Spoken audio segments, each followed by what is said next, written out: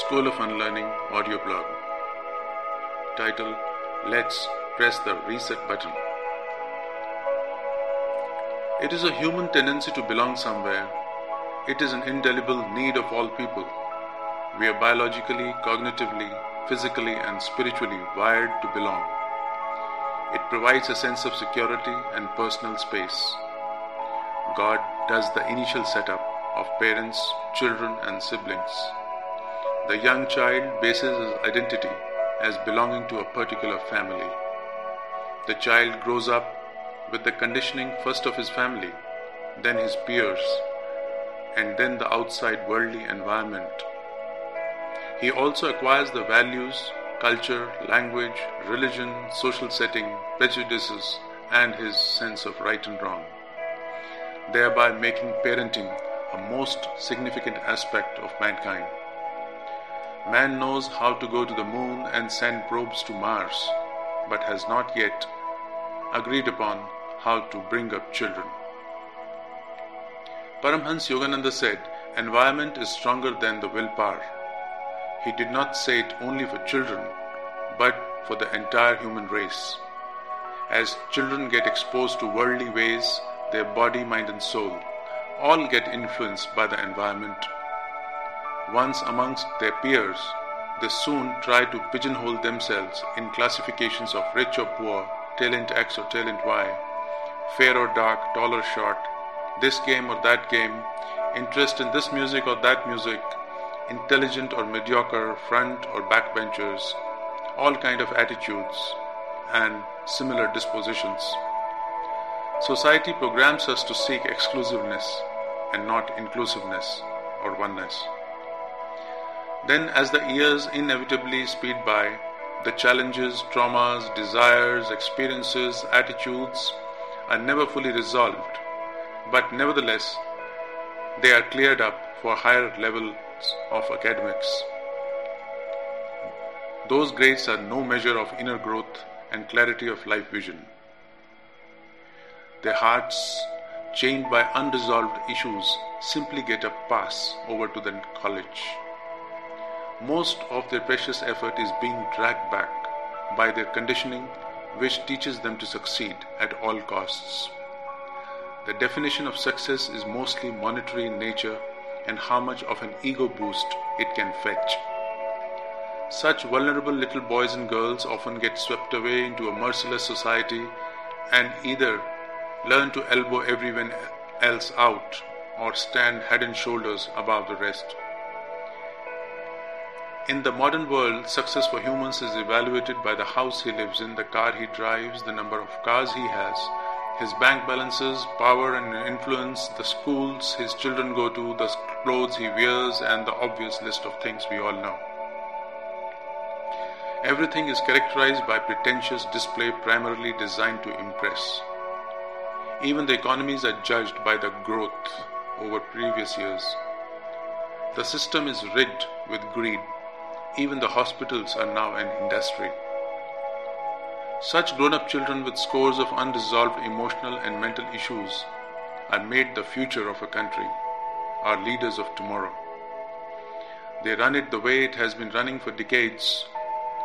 The system doesn't forgive a sore thumb or an unconventional thinker who may be detrimental and a hindrance to their profits.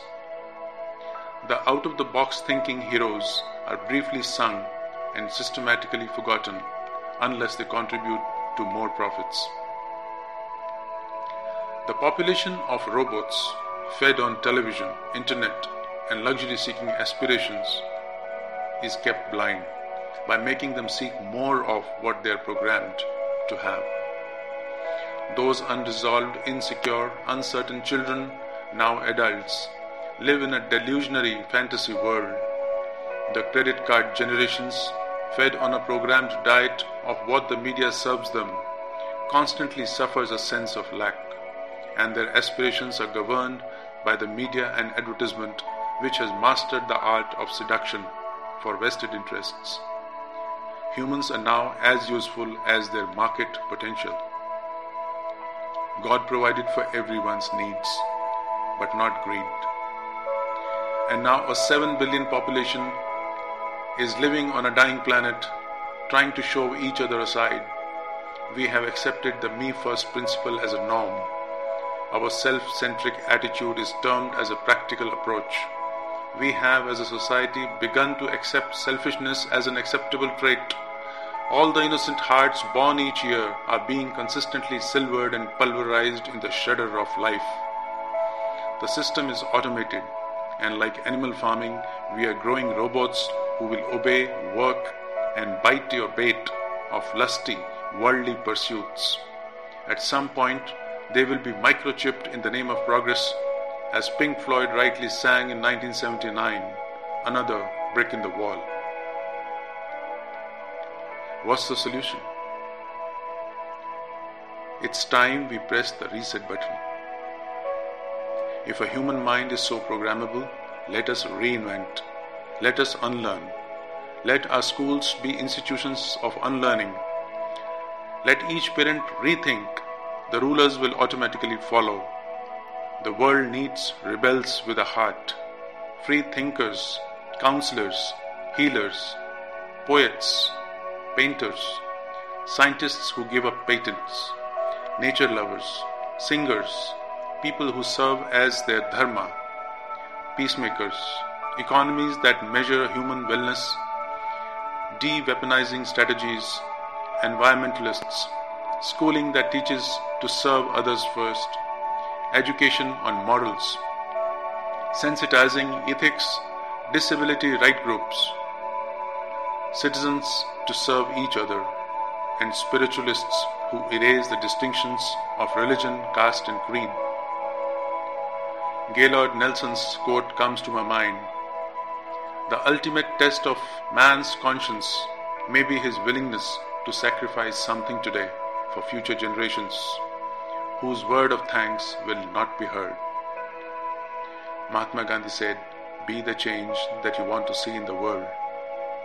The consciousness of the world needs a realignment, a recentering of our hearts and aspirations. Teach your children more with hearts. Reprioritization of our life needs to be done. This will happen only when you look elsewhere, away from your phone screens. School of Unlearning, realigning consciousness.